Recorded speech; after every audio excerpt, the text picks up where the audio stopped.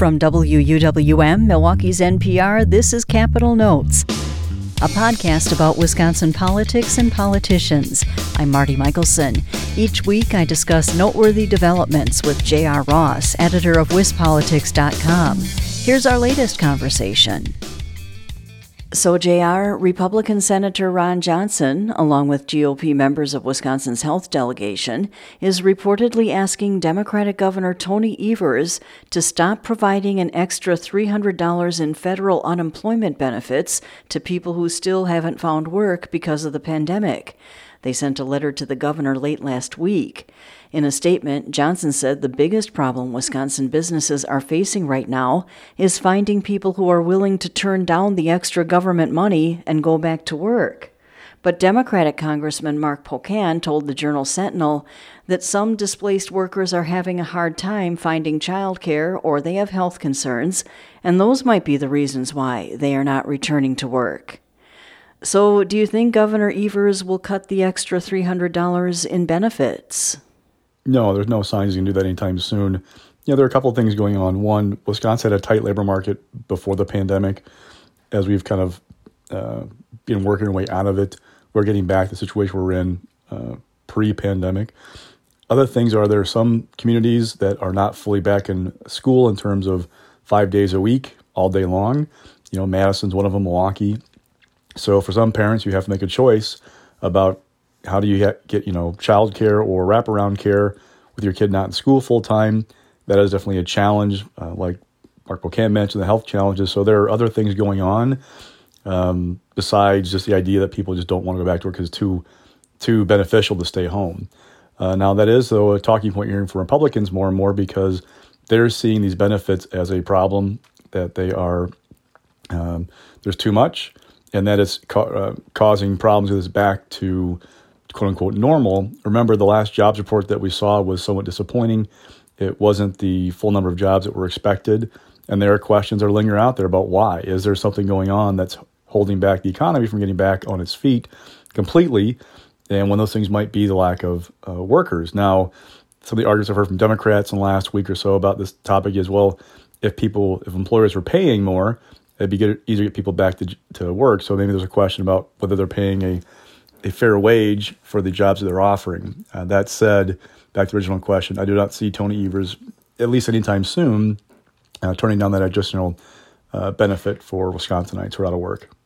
Also last week, Republican leaders in the state assembly called on Governor Evers to send help to the southern border because of an influx of immigrants from Mexico and Central America that they say amounts to a national humanitarian crisis. The assembly passed a resolution along party lines asking the governor to send aid to help secure the border and enforce immigration laws. The resolution is non-binding, which means Evers doesn't have to take action. But do you think he will, and what would that look like? No, this whole thing is about trying to jazz up the Republican base and send a message about problems at the border. Obviously, we're not anywhere near the Mexican border here in Wisconsin, but Republicans see an opportunity to criticize President Biden and his administration for how they've handled the border since they took office.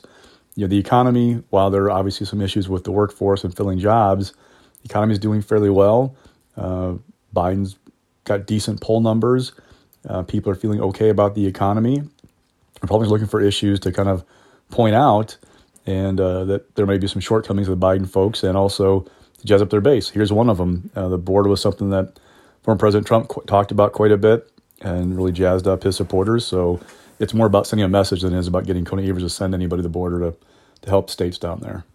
In another development, Assembly Republicans postponed a vote last week on whether to override Governor Evers' vetoes of bills that would prevent health officials from mandating the COVID-19 vaccine and prohibit the closing of churches during the pandemic.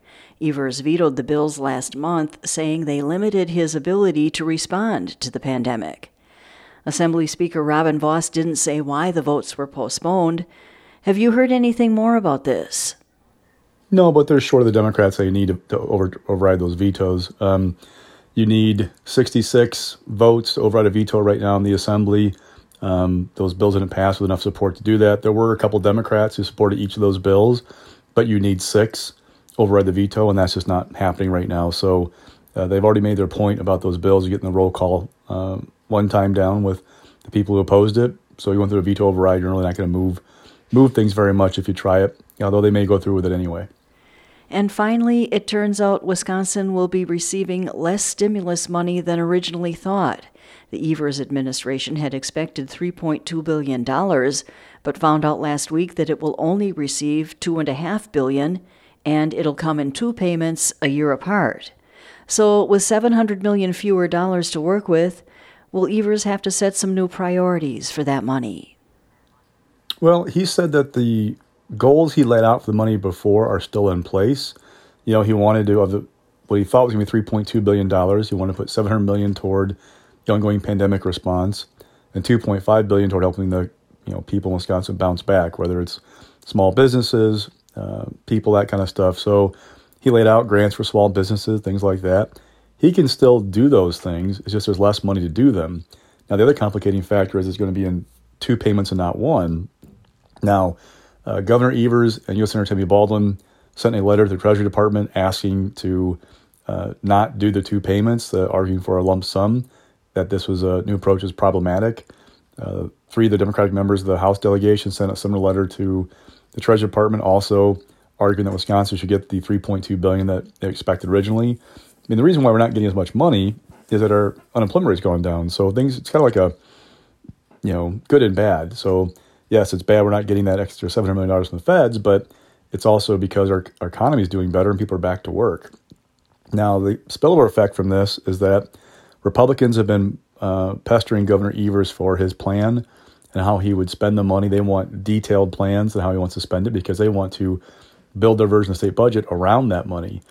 Governor Evers has argued that they should be looking at the federal money as a supplement to the budget, not as a spending in place of state dollars.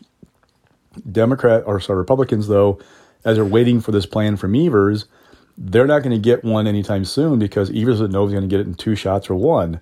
Obviously, the guidance is 2 payments, but they're still hoping for 1. That's going to delay Governor Evers getting that final plan together and passing along, so that impacts that timeline for the budget. I mean, in Wisconsin, if the new fiscal year starts July 1st, if a budget isn't done, it's not that big of a deal. We keep operating in current spending levels, won't shut down or anything like that. But it does complicate that budget window for Republicans on the Joint Finance Committee because they don't have what they think is a key piece of the puzzle and figure out how this budget's going to get done. And until we get more guidance from the feds, it might be a while before they get that plan from the governor. That's WisPolitics.com editor J.R. Ross. You can join us each week for our conversations, and if you haven't done so already, subscribe to Capital Notes on iTunes, NPR One, or wherever you get your podcasts.